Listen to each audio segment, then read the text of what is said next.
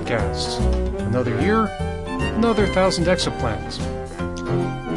With Emma Alexander, George Bendo, Claire Bretherton, Josh Hayes, Ian Morison, Tom Scragg, and Joel Williams. The Jodcast, January 2018 edition. Hello and welcome to a Jodcast. I'm George, and joining me in the studio are Emma and Joel. Hello. Hiya. Hello. And Emma's been with us for a few episodes already, but Joel's new to this. So, Joel, can you introduce yourself? Tell us a little bit about what you're doing. Yes. Hello, I'm Joel Williams, and I've just started as a PhD student, and I'm studying theoretical cosmology, and I'm looking at how photons travel through the universe. Okay. Well, that sounds fairly interesting. Good luck with your studies over the next 3 years. So, on to the show. For our interview this time, we're going to feature Tom Scragg and Josh Hayes interviewing Dr. Allison Kirkpatrick about separating star formation and AGN activity in galaxies. After that, we're going to have Ian Morison and Claire Bretherton talking about what's happening in the January night sky. But first, before all that, here's Josh with this month's news. Hello, I'm Josh Hayes, and I'd like to wish all of our listeners a very happy new year. In the first astronomy news roundup of this year, we pay tribute to a great pioneer of spaceflight. We discuss a solar system to rival our own and gravity-driven winds on Jupiter. That may have been one small step for Neil, but it's a heck of a leap for me. These are the words of Bruce McCandless, the first human to make an untethered spaceflight, who died on the 21st of December at the age of 80. McCandless was immortalised in what could be one of the most stunning photos ever taken, when in 1984 he used a jetpack to fly, untethered, 100 metres away from the Space Shuttle Challenger. There were actually two Manned Manoeuvring Units, or MMUs as they were known, on board the Challenger, and with the help of his crewmate Robert Stewart, McCandless was the first to fly in both of them. He described the experience. "I was grossly overtrained. I was just anxious to get out there and fly. I've been told of the quiet vacuum you experience in space, but with 3 radio links saying, 'How's your oxygen holding out? Stay away from the engines,' and 'When's my turn?' It wasn't that peaceful. It was a wonderful feeling, a mix of personal elation and professional pride. It had taken many years to get to that point." In the images of him during these flights, McCandless has his visor down so that he cannot be seen. Whilst this is due to him facing the sun, in an interview with The Guardian in 2015, McCandless noted about the photo, "It's also one of its main attractions. My anonymity means people can imagine themselves doing the same thing. Like Neil Armstrong said in 1969, I was representing mankind up there." McCandless was more than just a guy in a jetpack, though. He actually helped design the MMUs, was part of the Space Shuttle crew which delivered the Hubble Space Telescope to orbit, and was the mission control capsule communicator at Houston for the Apollo 11 mission, speaking to Neil Armstrong and Buzz Aldrin as they took their first steps on the moon. His voice is the one that you can hear as mission control. All of us at the Jodcast would like to pay our respects to one of the great pioneers of spaceflight and pass on our condolences to his family. A solar system to rival our own.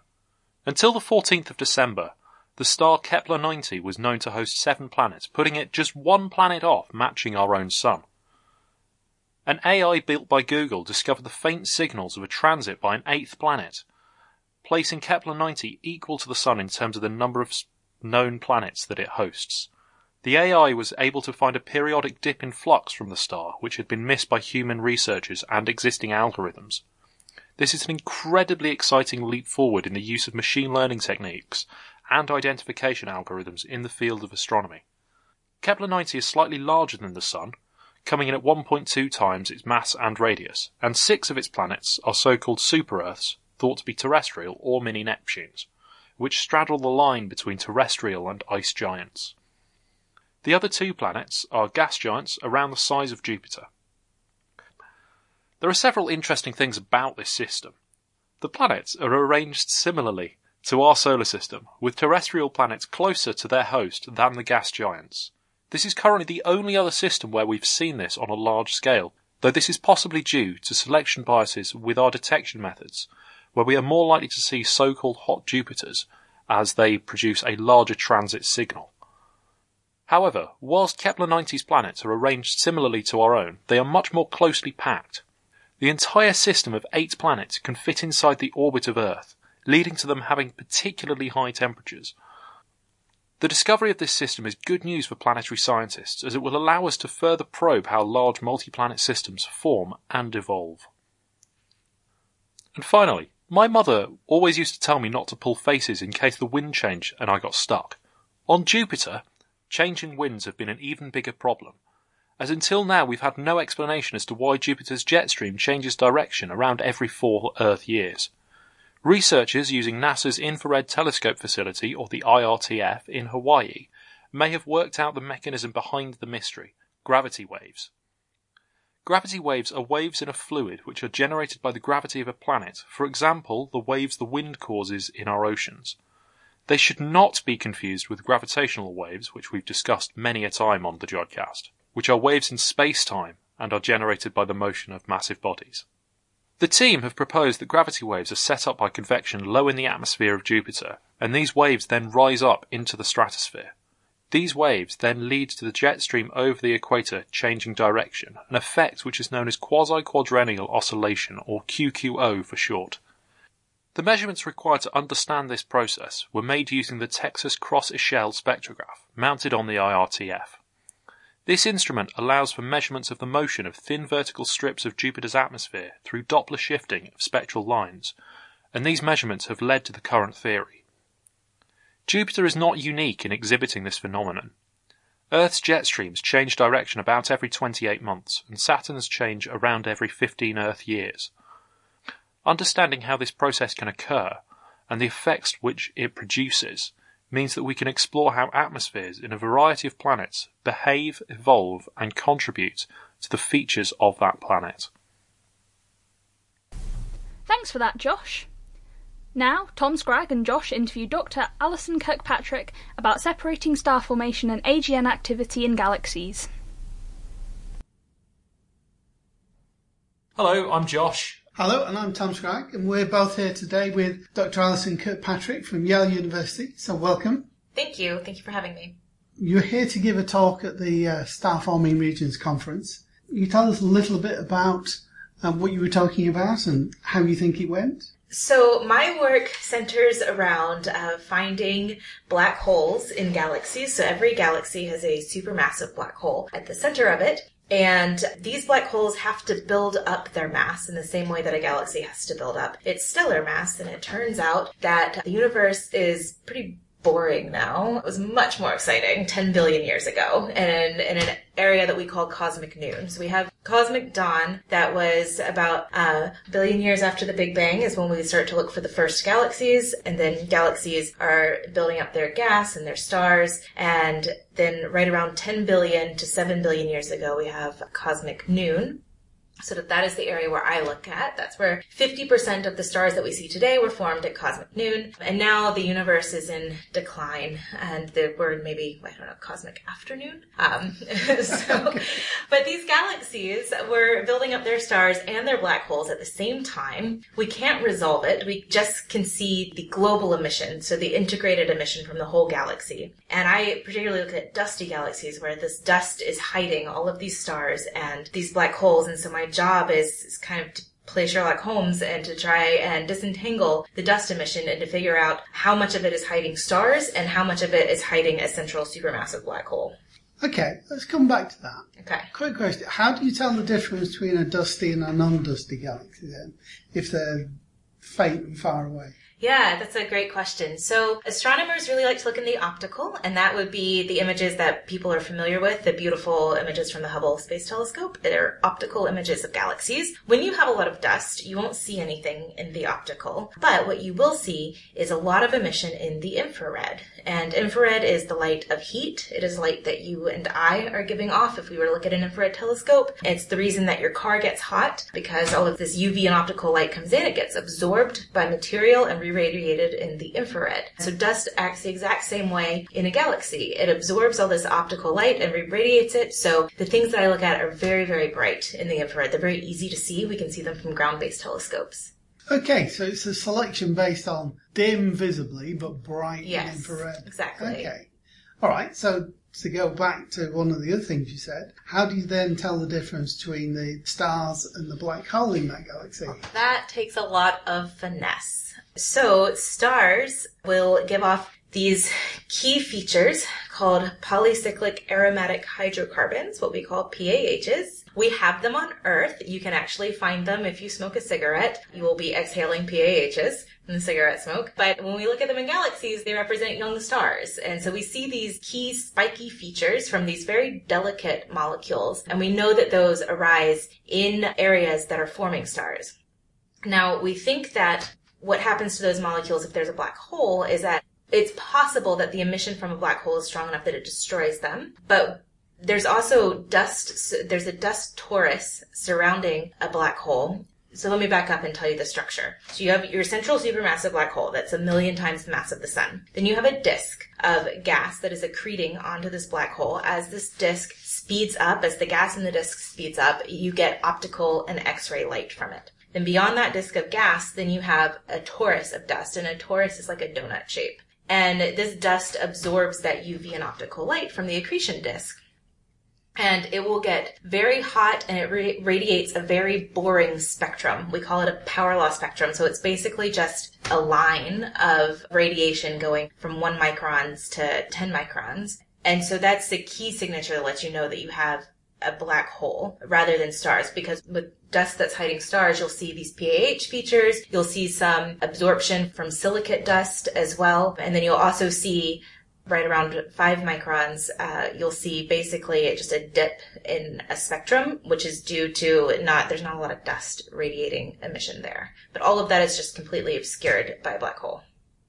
Right, so the black hole absorbs this signal, or? So it outshines it. So it's so this is the tricky part. Around. Right. So here in what we call the local universe, you can resolve your galaxy, and you can look at a disk, and then you can also look at the center, and you can point your telescope at different points in the galaxy. 10 billion years ago, you can't do that. The resolution of the telescope is just not good enough unless you're talking about something like ALMA. So we have a couple of telescopes that can resolve these galaxies. But for the most part, our infrared telescopes can't. And so all you see is the emission from the entire galaxy grouped together into one spectrum. So if you have a very luminous black hole at the center, we call it an active galactic nuclei, then that light will be so bright that it will outshine the disk of the galaxy where the stars are forming, and so you won't see that. So how does your black hole actually shine? Like it's the accretion disk. It's not the hole itself, right? It is the material outside the black hole that is falling onto it. It is just moving so fast that it gives off a lot of light. A slightly side question. Okay. One of the big discussions in astronomy at the moment is dark matter. Uh-huh. And one of the reasons for postulating dark matter is galaxies spin very fast. Yeah. Too fast. Yeah.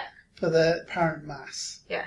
Could black holes be the missing mass? That is a good question. Probably not. And the reason has to do with galaxy size. We don't really appreciate how big a galaxy is. So our sun is we're about 8 kiloparsecs from the center of our galaxy. So that's 8,000 parsecs. A parsec is 4 light years. So we're about 32,000 light years. So it would take light 32,000 years to travel to the center of our galaxy. So even though you have something at the center of our galaxy that is 1 million times the mass of our sun, it's really only affecting the stars right around it. It's not responsible for the fast spin of something like our sun way out 32,000 light years away. So that's why we think that we have dark matter all the way out here, is that the black hole is just, if it was just the black hole, we would be moving slower than we are. Right. So although they're supermassive, they're not really that massive on the scale of the galaxy. That's right. Yeah, okay. Where does all the mass of these supermassive black holes come from? So you've said it's, 100 million times the mass of the sun? Are there theories as to how something this heavy has come about? That is a good question. So that gets into a realm called seed black holes, so SEED, and that is controversial. This is something that people are hoping to look at redshifts of 6 to 10, which would be 12 to 13 billion years ago. So only a couple billion years after the Big Bang. So we don't know.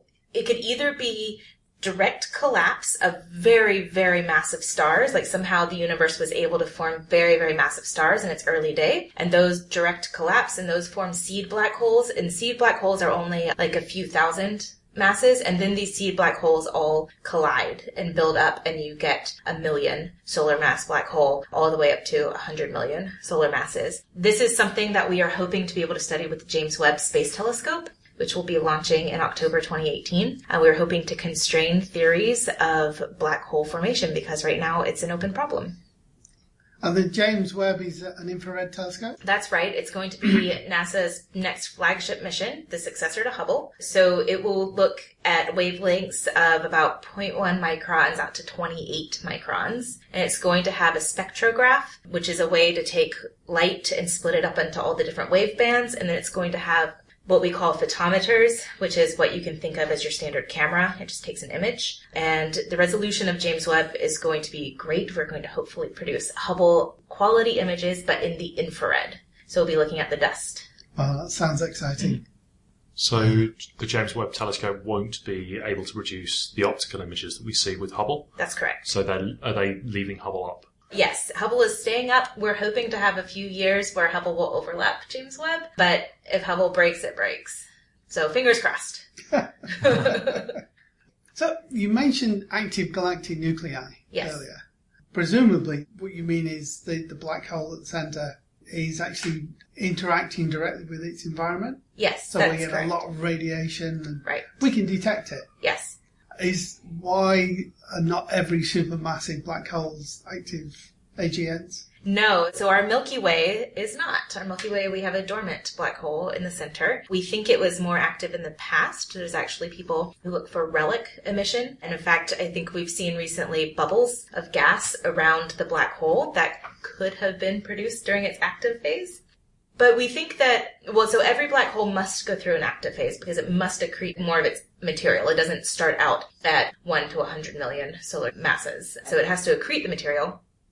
But the scales on which it happens is different than star formation. Star formation lasts in a galaxy for at least 200 million years, maybe a billion years, maybe a couple billion years, maybe 10 billion years. Star formation can go on for a very long time, depending on your fuel and the size of your galaxy. AGN activity is not something that we understand very well. We think that it happens on the timescales of maybe 10,000 years, but then the black hole kind of goes to sleep for a little while and then it wakes back up. We call that flickering. And so there are people like me who look for correlations between the active galactic nuclei and the amount of stars that a galaxy is forming to kind of understand how those processes interplay and regulate each other. It gets very hard because they happen on very different timescales. And so you may look at a galaxy and not think that it has an AGN, but it had one, just a few years ago. You're just not seeing it. And you'll see it again if you could live another 10,000 years. And so then you've missed this whole picture of galaxy evolution. This is one of the reasons why AGN feedback is still very much an open question of how the growing black hole affects its host galaxy. It's very much an open question. In discussions I've had with people who've been at this conference, we've talked about the idea of AGN feedback blowing out the dust and gas from within the galaxy. So is there a way to look at the amount of gas and dust that is within a galaxy and infer how long an AGN has been active for, even if it's not currently active? Yeah, so this gets at a really interesting problem. So one of the things that we look at is something called star formation efficiency. So it is the rate that a galaxy is forming stars divided by the mass of gas that it has available to form stars. So if you're forming a lot of stars with a very little gas mass, you would have a high star formation efficiency. Or if you have a very low star formation rate, but a lot of gas, you would still have a low star formation efficiency. And the idea is that things go through periods of high star formation efficiency that consumes all of their gas. So then they must immediately become quenched. And so quenched is like our word for dead galaxy. It's not forming stars anymore. And so astronomers have been trying to look for a correlation between your star formation efficiency and the amount of AGN activity that you have. Because the idea is if you have a low star formation efficiency, it could be because your AGN is consuming the gas rather than your star formation. The problem is that number one, such a correlation hasn't really been found universally. It depends on what wavelength you're looking at your AGN in as to how luminous it is. It depends on how you're selecting your sample. The other problem is that it could be that your black hole is consuming all of this gas in the galaxy. But again, you have to remember the scales of a galaxy. Your stars could be forming 32,000 light years away from your black hole. So then you have to give all that gas the travel time to get into the black hole. So it's not obvious that you would see a correlation at all anyway. But the other problem is that a black hole needs gas to grow, and stars need gas to grow. And so if your star formation rate is dropping because the gas is being consumed, it's not necessarily the black hole that's doing it. Maybe the whole gas supply of the galaxy is just being shut off. So all of this gas that fuels the stars and this black hole is coming in from basically outside the galaxy. It is falling onto the galaxy. So that could just be being used up. And then it's not necessarily AGN blowing out the gas that is quenching the star formation. But this is something that we will be able to look at better with the ALMA telescope that's in Chile. Because what you want to do is to basically be able to look at your galaxy on a resolved scale. You want to look at how much gas is being eaten up in the center versus how much gas is available in the disks. And then that could really start to tell you something about whether or not the black hole is responsible for depleting the gas in the galaxy. Okay, so you need very high resolution images to do that. Yes. Okay. So how did you get into this field? What first excited you by in AGN? So this is a bit of a funny story. So I didn't want to do galaxies at all. I thought galaxies were boring. I wanted to do planets, of course, the exoplanets. So I got my PhD at the University of Massachusetts, and when I applied, they had a very, very outdated website that said that they did exoplanets. And so I applied, and I got in, and that was like, based on visiting, it was just a really great department, so I decided to go there and then start to ask around about projects and found out they do not, in fact, do exoplanets. They had just listed it on their website. So then I was like, okay, well, what am I going to do? And I wanted to start in the summer to get a jump on the research before our classes started, and one person had funding, and she was a new faculty, and her name's Alex Pope. And so she gave me my first project. It happened to be separating AGN from star-forming galaxies, trying to do it using something that we call color selection, so looking at the color of the galaxy. And I really liked it, and I stuck with it. And in the US, the PhD programs are a little bit different. They take longer. Mm-hmm. And so I had the chance to work on a couple of different projects. So I came back, did some stuff in the local universe, measuring the temperature and dust mass in local galaxies. But I preferred the higher redshift AGN, so I went back to that. Interesting. So a mistake. Yeah, it was a mistake. Do you get to travel to the observatories much? Yeah. If at all? I do. So a lot of my work is with the space observatories. I can't travel there. Shucks. Yeah, I know. But I have also used Gemini on Mauna Kea, and when I used it, you got to go to the top of Mauna Kea. They don't do that anymore. It's remote observing down at the base of the mountain, which I think is a real shame. And I've also been observing with Keck. Keck also, you do not go to the summit of Mauna Kea, but you can go to Waimea in Hawaii and do your observing there. And then I've been to the Large Millimeter Telescope, which is a collaboration between the University of Massachusetts and Mexico, and that is down in Puebla, Mexico. And I've been there. That one's at like 15,500 feet. So you get to the observatories, you don't necessarily get to the top. These observatories are at altitude. Mm-hmm. So why are you putting the telescope so high up? Because you're looking through less of the atmosphere.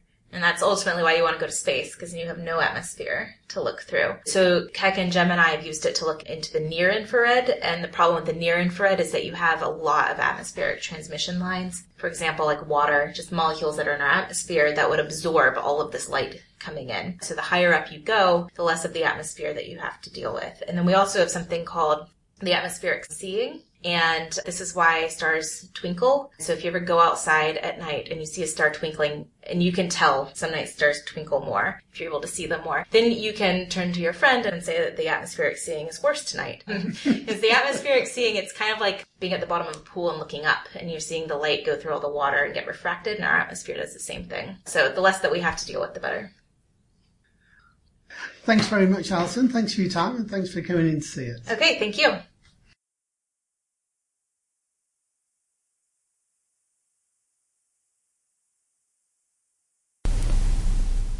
Thanks for that, Tom and Josh. Now we come to the part of the show where we fit in all those other bits that we can't fit in anywhere else, the odds and ends. So for my odd and end, I'm going to talk about how WMAP was awarded the Breakthrough Prize for Fundamental Physics. This is a prize that's awarded by the Fundamental Physics Foundation, which was founded in July 2012 by a Russian physicist called Yuri Milner. The prize awards $3 million for outstanding or breakthrough work in fundamental physics, as the name would suggest. So this prize was awarded to the WMAP team. Now, WMAP was the second full sky survey of the cosmic microwave background. The first was COBE, and COBE discovered that there were in fact anisotropies in the cosmic microwave background, that it wasn't just a homogeneous smooth surface. What WMAP did was measure these anisotropies with an extreme amount of accuracy, and from WMAP, and then WMAP led on to Planck, which measured these anisotropies with even more accuracy.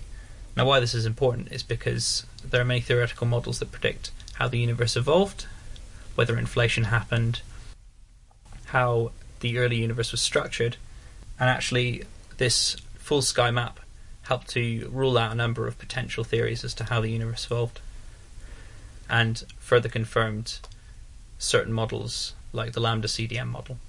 What is the lambda CDM model for anyone out there that's not a cosmologist? Or even for those people who are astronomers, but not really deep into cosmology in the first place, although I doubt there are that many astronomers who haven't heard of lambda CDM yet. The lambda CDM model just refers to what we think makes up the universe. It's sort of a model that states the universe is made up of cold dark matter, which is the CDM part, and lambda, which is a cosmological constant. So it's a model that predicts that these are the dominant features in the evolution of the universe. This lambda CDM model predicts how the universe should evolve. It predicts that 2/3 to 70% of the universe is made up of dark energy, or a cosmological constant, and it predicts that roughly the other third is cold dark matter, and what's left over is the regular matter we see, or the baryonic matter we see and we're used to. So actually it predicts that quite a large chunk of what the universe is made up of is in fact stuff we don't actually see. I just love how we've gone from, in a relatively small time frame in the grand scheme of science, from wondering if pigeons are the cause of a strange signal observed, to then knowing where that signal is, and that signal is the cosmic microwave background, and then finding all of these cosmological theories from it. I think it's really cool. It's quite strange. It just goes to show you should really do check that you're when you're removing noise from your experiments, then what you're actually removing is in fact useless noise and not something much more important or useful. Or I think there's been quite a few things over the course of science history. I think measuring the gravitational constant, G, might be one of them, where it's been particularly challenging to do because you can have so many different sources of background noise in your measurements that would affect the derived constant, or would add noise to your measurements. You can't actually improve the measurements that much better than you actually can. I think the gravitational wave experiments may be in a similar situation as well, although they've actually, as we've seen the past year, they've actually been able to do some really impressive stuff. They seem to have conquered their background noise issues at the very least. There's definitely cases where you even need to understand some extra physics about your system that you didn't know before in order to even just remove the noise. For the case of cosmic microwave background experiments, there's a lot of people who work on modelling all of the dust in the universe, and that's lifetimes worth of research that's going into modelling something that they will eventually just subtract from the signal so they can see a clearer cosmic microwave background signal. Or at least that's your take on things. Yes. I work with all of that stuff. It's definitely useful. Yeah, I've even, with the Planck collaboration, I was even involved in a collaborative paper on one of those dusty foreground objects, the Andromeda Galaxy. Yeah, and I'm actually kind of happy about that paper and the way it came out, too. Yeah, and I do find it quite amusing that one person's foreground want to get rid of it as quickly as possible and don't care about it at all can be someone else's lifetime of research. Certainly. I think it's all important work, isn't it? Oh, yeah. Well, I guess after having said that, yeah, I like to work with these dusty foreground type things. Yeah. Things in my research, which I frequently take out in some of the mid-infrared data that I've worked with over the years, I frequently take out asteroids, for example. And there are people who are going to be really interested in asteroids. You also see emission from the zodiacal light, which is dust that orbits the sun about the same distance as the Earth does. And so it's like a very thin dust cloud. This is also something which I typically subtract out of my mid-infrared data when I'm working with it. I think whenever you're looking at something new, something you don't understand, even if it is something someone's going to subtract out, you're going to find some interesting science out of it. It's going to be worthwhile.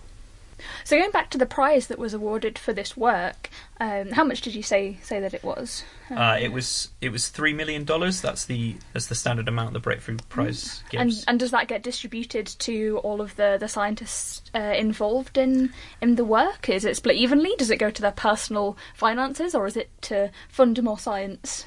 So the prize was awarded to the WMAP collaboration, and I think it's for them to decide how they're going to distribute the money, and I don't think that's been determined yet. But okay, yeah, it definitely goes to show that the age of one lone scientist working in a basement somewhere and publishing amazing discoveries on their own are kind of long gone, aren't they? It's now science is now, I guess, the spirit of collaboration and everyone doing a little piece of the puzzle, I guess.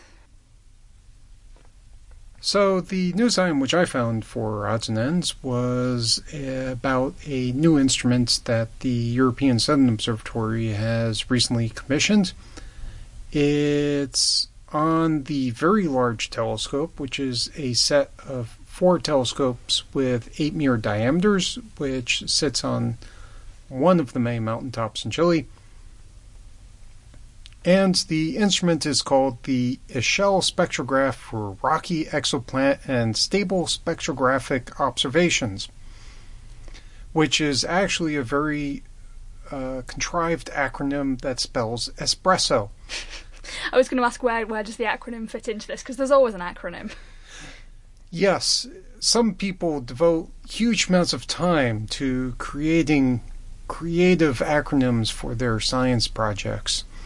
And you don't just have ordinary abbreviations that often these days. You do have the Very Large Telescope, which gets abbreviated VLT, and that makes for a horrific acronym if you try to pronounce it, VOLT. But yeah, I think the instrument team for Espresso worked very hard in their acronym. But besides working hard in their acronym, according to a press release, they apparently worked 10 years on producing this instrument. And this instrument's what's called a cross-dispersion Echelle spectrograph, which is partly in the name. So if people are familiar with diffraction gratings, these are gratings with very fine divisions in them, where when you look through the diffraction grating, you actually get a rainbow, particularly when you point at a light source. Like don't look directly at the sun, but if you look at a light bulb through a diffraction grating, you can see this. There are diffraction gratings inside Espresso as well. A lot of instruments will use just one diffraction grating and that will give you one spectrum. But in the past couple of decades, there's been a move to using cross-dispersion Echelle spectrographs, where you actually have 2 gratings. So the first grating actually, and they're reflective gratings, typically the first grating will reflect onto a second grating, and the second grating will basically be oriented at a 90-degree angle. So you get a rainbow from the first grating. The second grating will actually take that spectrum and actually spread it out even more into a series of extra bands.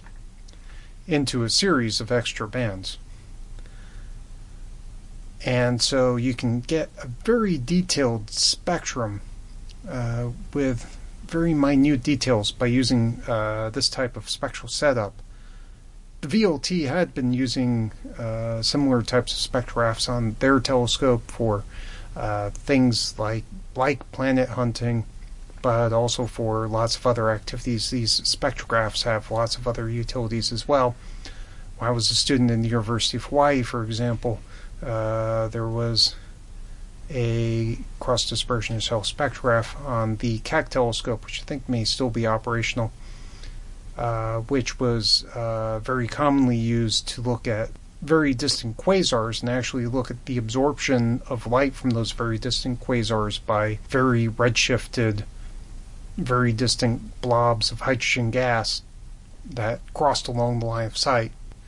So these spectrographs have more than just one purpose, but this one, people are very focused on using it for planet hunting.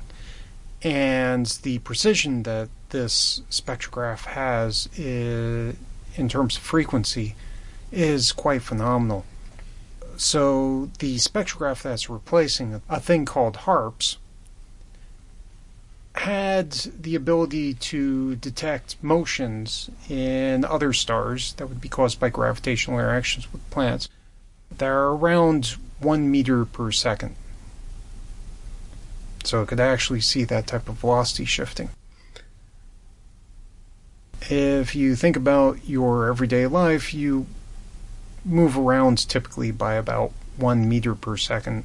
I think a lot of people move around by about 1 meter per second. It's sort of like maybe a little bit of a jogging pace, maybe, or a very brisk walk. The new instrument, Espresso, will be able to detect motions around a few centimeters per second.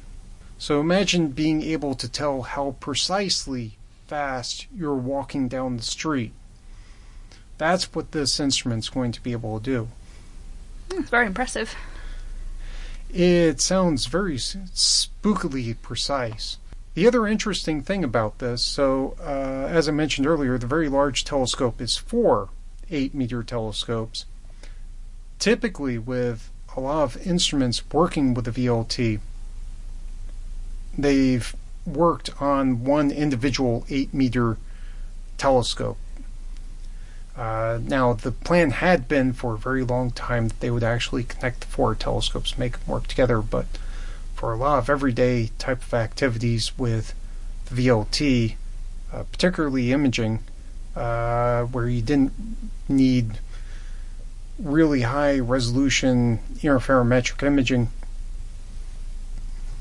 it made sense to work with the telescopes individually rather than try to combine them together, which gets technically messy. The Espresso instrument, however, has been designed to actually work with all 4 telescopes simultaneously, so it actually have access to the collecting power of all 4 telescopes. So it'll effectively work like a telescope that's twice as large in diameter, which would be very impressive.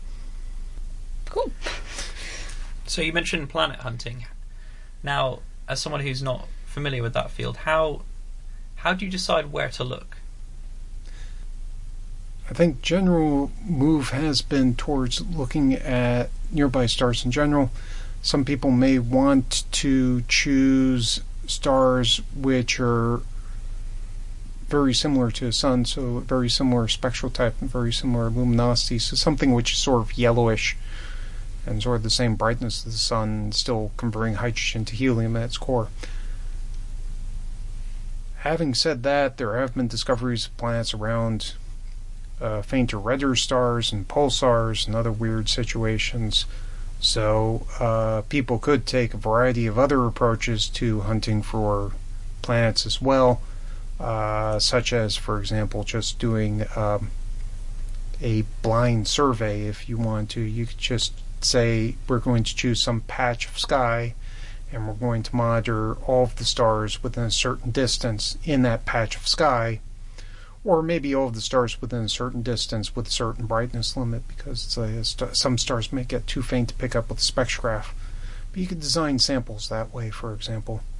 I've done this all the time with various surveys of nearby galaxies as well. It's a very common kind of way to select things. It also gets down into, are you interested in looking at very unique special objects, or do you just want to choose as broad and unbiased a range of objects as possible?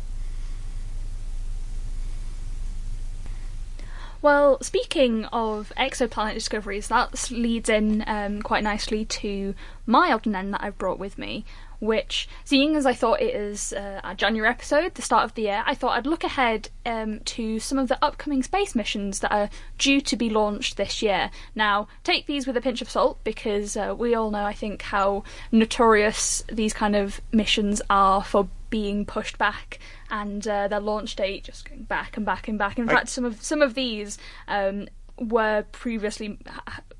Some of these should have already been launched and have been pushed back to this year.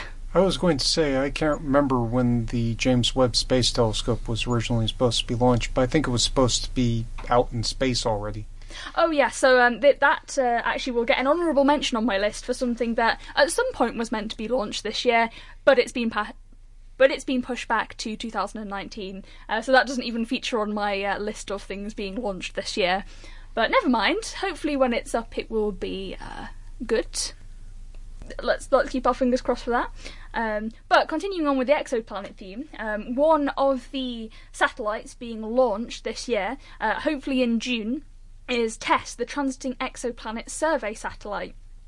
Now, what this satellite is going to do is survey 200,000 of the brightest nearby stars to us to look for transiting exoplanets. So that's exoplanets that pass in front of their host star, so that we're able to observe a dip in the brightness of that star. This is similar work to what has been done by the Kepler Space Telescope, which is famous for discovering a lot of exoplanets, and TESS will be able to cover 400 times more area than Kepler did. And the stars that it is surveying will be 30 to 700 times brighter than Kepler, which means that it will be easier to follow up any discoveries with ground-based telescopes. So yes, I know Josh in particular is very excited for the launch of that telescope. Is he actually working with data from the telescope? Ooh, I don't know if he will be or not, but he loves all things exoplanets and works on exoplanetary atmospheres, so... I'd describe him as glee-filled. Yes. When I mentioned that I would be talking about this for my add and end, his face just lit up and got very excited about TESS. So, yes, I'm sure you'll be hearing a lot more about TESS from Josh later on in the year. A bit closer to home, looking at space missions that will be targeting bodies in our own solar system, we've got a couple of missions going to the moon this year. So we've got the Chandrayaan-2 mission, which is from the Indian Space Research Organisation. It's the second of India's lunar exploration missions, so it'll have a lunar orbiter, lander and rover, and it's looking for things on the moon surface, such as mapping the major elements present there and probing down the first few tens of metres into the lunar surface for looking for different constituents, including water ice. Is it actually drilling into the surface? No, it'll be using a synthetic aperture radar, so I assume it'll be using radar technology to be doing that, although I couldn't tell you how that worked. I could imagine how it works, but it'd be kind of interesting. Well, I suppose they're looking for broader variations in the density, which would indicate something like an ice layer underneath. Rather than drilling and actually getting chemical measurements, which is what I first thought. Although that would be a cool mission. Yeah, I know. Maybe Mission 3, India. We've got another interesting one going to the moon. Again, hopefully going to be launched in around June time. There's the Chang'e 4 mission from China's space agency. So this one will be interesting because they're planning on landing on the far side of the moon. So what they're also going to be launching, as well as a lander and rover, is a communication relay satellite. So that's what's going to be launched in June this year. It's going to be launched to the Earth-Moon L2 point, so Lagrangian point, where the orbit is stable. And that will relay the signals between the lander rover and Earth. So the lander and rover will follow 6 months later, so potentially towards the end of this year, very late 2018. I don't think that one's got a set launch date yet. But some of the science that mission is wanting to have a look at is more geophysics as opposed to kind of chemical analysis, but it'll have things such as a panoramic camera, radar, infrared spectrometer, and things like that. So hopefully we'll get some interesting stuff out of the moon this year. Another solar system mission that we have is InSight, which should be launching in May, going to Mars. This is the NASA mission, and InSight stands for Interior Exploration Using Seismic Investigations, Geodesy and Heat Transport. So it's They worked on their acronym. Yes, yep. Another one of these... another one of these fun acronyms. Yeah. So the mission's primary objective is to uncover how a rocky body forms and how it evolves to become a planet. And the mission's secondary objective is to conduct an in-depth study of tectonic activity and meteorite impacts on Mars. So some of the things that they'll be doing are determining the size, composition and physical state of the Martian core, looking at the thickness and structure of the Martian crust, and also the composition and structure of the mantle, determining the thermal state of the interior, and also, like I said, measuring the rate of meteorite impacts on the surface of Mars. It's actually kind of incredible to think, with all the missions to Mars and all of the attention that Mars has gotten, that there hasn't been this fundamental work yet on just simple seismology to determine these things which we've known about for the Earth for quite a long time. It's like we've known that there's been like a molten inner core and a solid inner core, and we've known about the mantle. We even know about substructure within the mantle and the crust from seismology stuff, but I guess I just would have assumed that they would have already done the seismology stuff on Mars already. Much of the focus actually on Mars from previous missions there has been kind of very superficial surface stuff. That is the appeal of Mars. It is, very similar to Earth in many respects. It is smaller, but it is, a rocky surface. Of the kind of 4 rocky planets in the solar system, I mean, Mercury is just a very small, very hot rock. Venus is about the same size as us, but is even hotter and is probably a very nasty place to be. I would actually argue that Venus is more like Earth, and that Venus has ongoing volcanic activity, Venus has ongoing tectonic activity, and it has an atmosphere, and it's similar to the Earth in size, but the main limitation in studying Venus is just the fact that the atmosphere is so very thick and very hot, and so the combination of very high pressures and extreme heat at the surface make it technically difficult to stick anything on Venus. Well, let's hope that the Earth doesn't become any more like Venus with its runaway greenhouse effect. Well, the other scary thing would be if the greenhouse effect caused the Earth's atmosphere to expand, which is kind of similar to what happens with like a lot of red supergiants when they die. You'd lose the atmosphere. Let's hope that doesn't happen. That's a cheery thought. Speaking of the other planets, we have also in October a mission called Bepi Colombo, which I absolutely love the name of. It's named after an actual person, Giuseppe Bepi was his nickname, Colombo, who was the first person to implement the interplanetary gravity assist maneuver during the 1974 Mariner 10 mission. Now, this kind of maneuver has become key to sending out a lot of our things into space.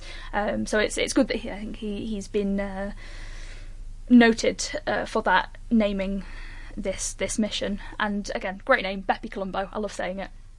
So this is a joint mission of the European Space Agency and the Japan Aerospace Exploration Agency, and it's, like I said, it's going to the planet Mercury. It'll comprise of 2 satellites, the Mercury Planetary Orbiter and the Mercury Magnetospheric Orbiter. Its main science goals include studying the origin and evolution of planets close to their parent star, so obviously Mercury is the innermost planet in our solar system, and study it just as a planet as a whole, its form, its interior, structure, geology, composition, craters, and also to investigate the origin of Mercury's magnetic field. Did you say, are they going to be landing a seismometer like the Mars mission? No, so it's just comprised of 2 satellites. It's going to be. So they're going to use a combination of gravity and magnetic measurements to basically figure out the... Okay. Yeah. And also they say they're going to verify Einstein's theory of general relativity with high accuracy. Yeah, I can see that easily. Yeah. It was originally in the early 20th century, the transit of Mercury across the Sun, which was original proof of general relativity. Speaking of the Sun, we've also got a couple of missions coming up this year that are dedicated to study our local star. We've got the European Space Agency's Solar Orbiter that's due to launch in October. And the spacecraft will combine in situ and remote sensing observations to gain new information about things such as the solar wind, the heliospheric magnetic field, solar energetic particles, and the Sun's magnetic field. We've also got a NASA mission, the Parker Solar Probe, which will get within 8.5 solar radii of the photosphere, so getting right up close to the Sun. And this was originally scheduled for 2015, but it's been pushed back to this year, so hopefully that will launch in the summer and won't be subject to any more delays. Again, all of these things, we can only hope that things still stay on time. I can't actually think of any mission that has launched on time and has been noted for its punctuality in launching. I feel like if one did happen, it would be made a big thing of. It would almost become the poster child for launching in on time. Well, let's hope that most of these missions will stick to schedule and we'll get some interesting science out from them this year. I'll also mention we've obviously got, as well as all of these launching this year, we'll also have the usual Soyuz flights up to the space station, other rocket launches, communication satellites being added. These launches are kind of almost routine now, happening all the time. And I'll also make a note of SpaceX, who Elon Musk has said that they're going to launch a Tesla Roadster on their on one of their Falcon rockets this year, which I'll be interested to see that if and when that happens. Obviously, no scientific merit there, just they want to launch a car into space. That's like something for a commercial shoot more than anything else. So that's, I think I'm just about done then with my odd and end. Obviously, if I've missed anything out, then... And now, looking from the far future to looking at the near future, here's Ian Morison with this month's night sky. The night sky for January 2018. Well, of course, this month we have a wonderful southern sky. Centre stage is Orion the Hunter. The 3 stars of its belt point leftwards down to Sirius in Canis Major. And up to the right you come to Taurus with the 2 lovely open clusters, the Hyades and the Pleiades. I should point out that Aldebaran, which is a red giant star that appears to be in the Hyades cluster, is in fact about halfway between us and the cluster. Above Sirius and over to the left of Orion is a single bright star, Procyon, in Canis Minor. And above that we have the twins, Castor and Pollux, the heavenly twins. A rather nice constellation, and it has at least a sort of shape of what it should look like. Higher above still, there's a bright yellow star. It'll be almost overhead, actually, and that's Capella, Alpha Aurigae. And it has a sort of a open pentangle of stars, amongst which there's some very nice open clusters, seen as little fuzzy blobs with binoculars, but as little star clusters with a small telescope. Finally, rising in the east is Leo the Lion. Again, a constellation that looks a bit like what it ought to, the lions in Trafalgar Square, for example. So it's a very nice time to observe the heavens. I hope you get some nights which, though clear, are not quite as cold as they have been whilst I've been preparing this talk. Well, what about the planets? Jupiter is now a pre-dawn object rising some 3.5 hours before the Sun at the beginning of the month, with its 33 arc-second disk shining at magnitude -1.8 to be seen under clear skies. As the month progresses, its apparent diameter increases to 35.8 arcseconds, and it brightens to magnitude -2. Nicely now, the elevation before dawn will be sufficiently high to enable crisp views of the giant planet to be seen, with the equatorial bands, sometimes the great, but reducing in size, red spot, and up to 4 of the Galilean moons as they weave their way around it. Saturn.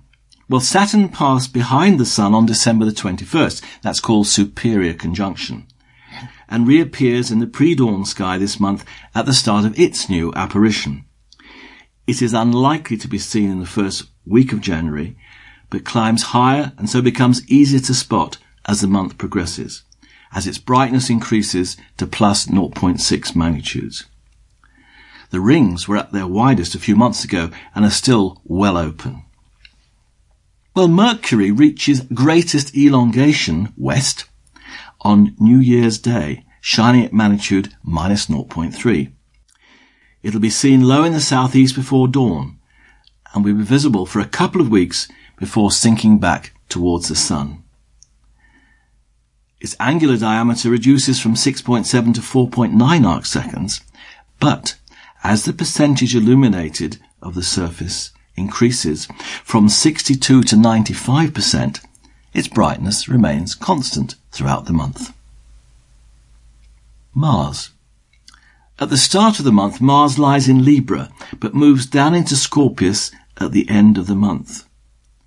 A morning object at the start of its new apparition, it rises 4 hours earlier or so than the Sun.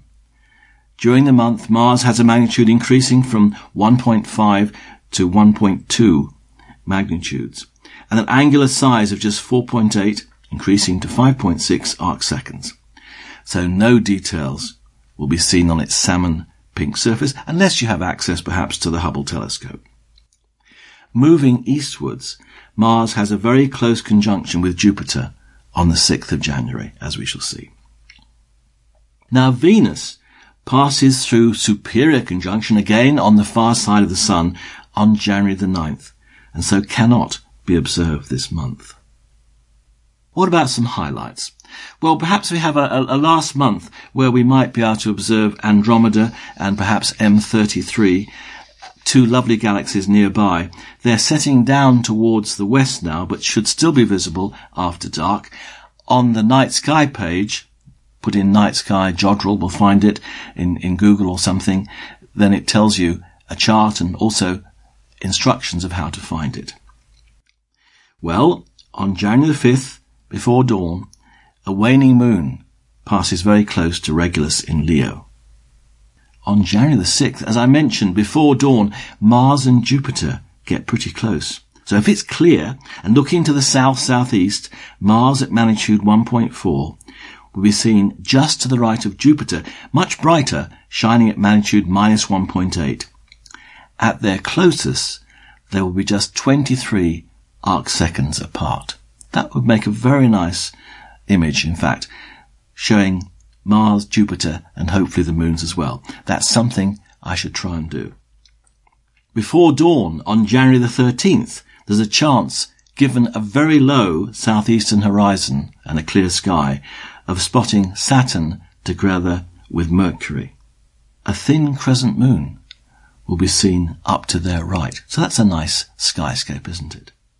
I suspect you'll need binoculars to pick them out against the glare of the pre-dawn sky, because when you use binoculars, the magnitude reduces the brightness of the glare, but more or less allows the brightness of the 2 planets to remain the same. But obviously, do not use binoculars once the sun has risen. On December the 26th, late evening, the moon is quite close and below the Hyades and the Pleiades, again making a nice sort of visual view of the heavens. And on January the 26th, the phase of the moon is such that the 2 greatest craters on the moon, Tycho and Copernicus, are well visible. And again, on the night sky page, there are some details about them. Perhaps I could just finish with a little advert. I've spent a year writing what I call an astronomy digest, And if you put Astronomy Digest Morison with one R into Google, it should be found. And I've so far put up about 36 articles on it, which cover all aspects of amateur astronomy, both visual observing and also imaging. And I hope some of those articles might be of some interest. So just Astronomy Digest will probably find it, but if you put Astronomy Digest Morison, it certainly will. Well, I hope you have a good month's observing. Happy New Year. Thanks for that, Ian. And now for our Antipodean listeners, here's Claire Bretherton with The Night Sky Where You Are. Ngā mihi o te tauhou ki a koutou katoa. Happy New Year and welcome to the first Southern Skies Jodcast of 2018 from Space Place at Carter Observatory here in Wellington, New Zealand. We're well into our summer months now. We've moved past the longest day and our days are slowly beginning to get shorter again. On the evening of January the 3rd, the Earth reaches perihelion, the closest point in its orbit around the Sun. In theory, this means that the Sun appears at its largest in the sky and will receive more radiation from it than at any other time of the year. In practice, however, this effect is tiny. The Earth's orbit is very close to being circular, so the distance between the Earth and Sun varies by only 3% over the course of the year. The changing tilt of the Earth's axis has a much more significant effect, and is the true cause of the changing weather patterns and seasons we experience here on Earth. This month we will continue our tour of some of the clusters and nebulae along the Milky Way, which stretches across the eastern sky after dark, becoming brightest in the south towards the Southern Cross, Te Punga. Orion still dominates our eastern skies after dark. Following his belt to the right you come to Sirius or Takarua, the brightest star in our nighttime sky, and in the constellation of Canis Major, Orion's large hunting dog. Whilst it appears as a single star to the naked eye, Sirius is in fact a binary system, consisting of a white main sequence star of around 2 solar masses and a small dense white dwarf companion. Just above and to the right of Sirius, at a distance of around 4 degrees, is M41 or NGC 2287. M41 is an open cluster of stars, covering an area around the size of the full moon. It is just about visible as a blurry smudge to the naked eye from a clear, dark location. Through binoculars or a small telescope, you'll start to resolve a number of individual stars, showing hints of red and orange, including a prominent 6.3 magnitude K3 giant close to the cluster's centre. A little further towards the south and set apart from the Milky Way is a bright star Canopus, the second brightest star in our nighttime sky, at magnitude minus 0.74. To Maori, this is known either as Ariki, meaning highborn, or Atutahi, meaning stand alone, and is considered to be a tapu or sacred star, never setting here in New Zealand. Canopus is the brightest star in the constellation of Carina, the keel, which along with Vela, the sails, and Puppis, the poop deck, once formed part of the southern constellation of Argo Navis. Straddling the Milky Way, this represented the great ship used by Jason and the Argonauts in their search for the Golden Fleece. The constellation was split into the 3 components used today by French astronomer Nicolas Louis de Lassay in 1763. There are many interesting nebulae and star clusters to look at in this part of the sky, but perhaps the most famous is NGC 3372, the Eta Carina Nebula. NGC 3372 is a huge cloud of glowing gas estimated to be around 7,500 light-years away. It is one of the largest nebulae of its type in our skies, 4 times the size of the Orion Nebula, and the brightest central parts can be picked out with the naked eye as a brilliant patch of the Milky Way a little above and to the right of the Southern Cross in our evening skies. With binoculars you should be able to see a golden star in the nebula. This is Eta Carina itself, a massive unstable star that's on the verge of blowing itself apart.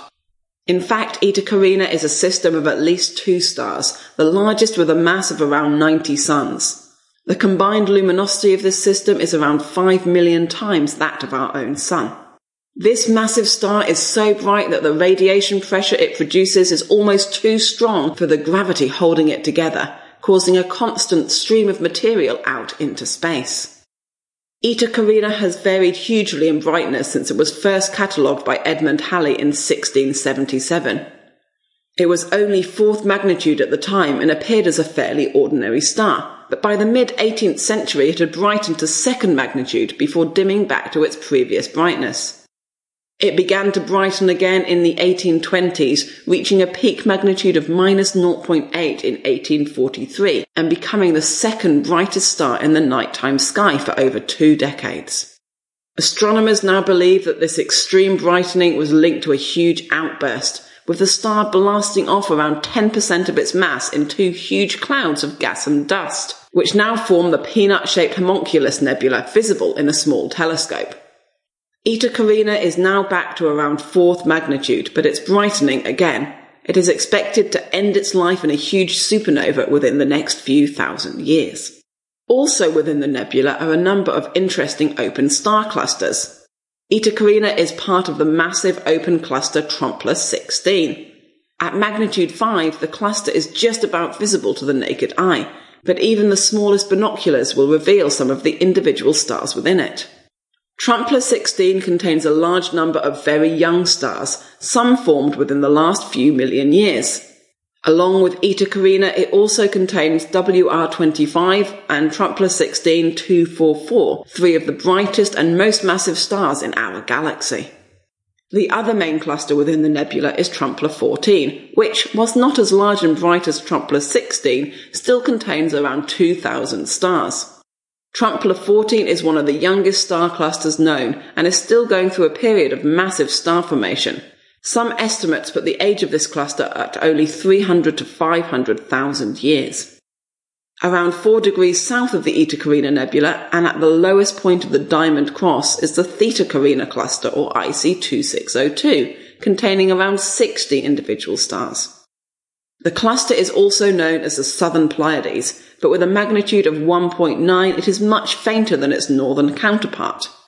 The cluster spans around 50 arc minutes over 1.5 full moon diameters, so it is best viewed with binoculars or a low-powered telescope giving a wide field of view. Also worth looking out for in Carinae is NGC 2516, known as the Southern Beehive, located just above the False Cross, and NGC 3532, the Football Cluster or Wishing Well Cluster. Both are visible to the naked eye, but a good pair of binoculars will reveal a stunning view. NGC 3532 in particular is a great target, a favourite of English astronomer John Herschel, and the very first object to be observed by the Hubble Space Telescope in May 1990. You'll find it roughly halfway between Crux and the False Cross, close to Eta Carinae. We have no bright planets in our evening skies this month. Mars rises just before 2:30 a.m. at the beginning of the month, with bright golden Jupiter joining it a few minutes later. Jupiter will rise gradually earlier each day, tracking with the background stars, whilst Mars moves more slowly. The two will be only 12 arc minutes apart on the 7th of the month, as Jupiter overtakes Mars in the morning sky. On the night of the 11th, they will be joined by a beautiful waning crescent moon. By month's end, Jupiter will be rising before 1 a.m. and Mars will sit below and to the right, rising around half an hour later. Mercury sits low in the morning twilight throughout most of January and is soon joined by Saturn, with the two sitting right next to each other on the morning of the 13th. Saturn continues to rise higher, whilst Mercury, on its inner orbit, sinks back into the twilight. Wishing you clear skies and a very happy 2018 from the team here at Space Place at Carter Observatory. Thanks for that, Claire. And now on to the feedback. Well, unfortunately, we don't have any feedback for this episode, but maybe that's just as well. It's, aside from the fact we don't have any feedback in this episode, I just really haven't received that many emails that much in the past month, except for Christmas emails from family and friends. I don't know about anybody else. I mean, it's like all of my work stuff kind of slowed down because everybody that I work with internationally just went on vacation.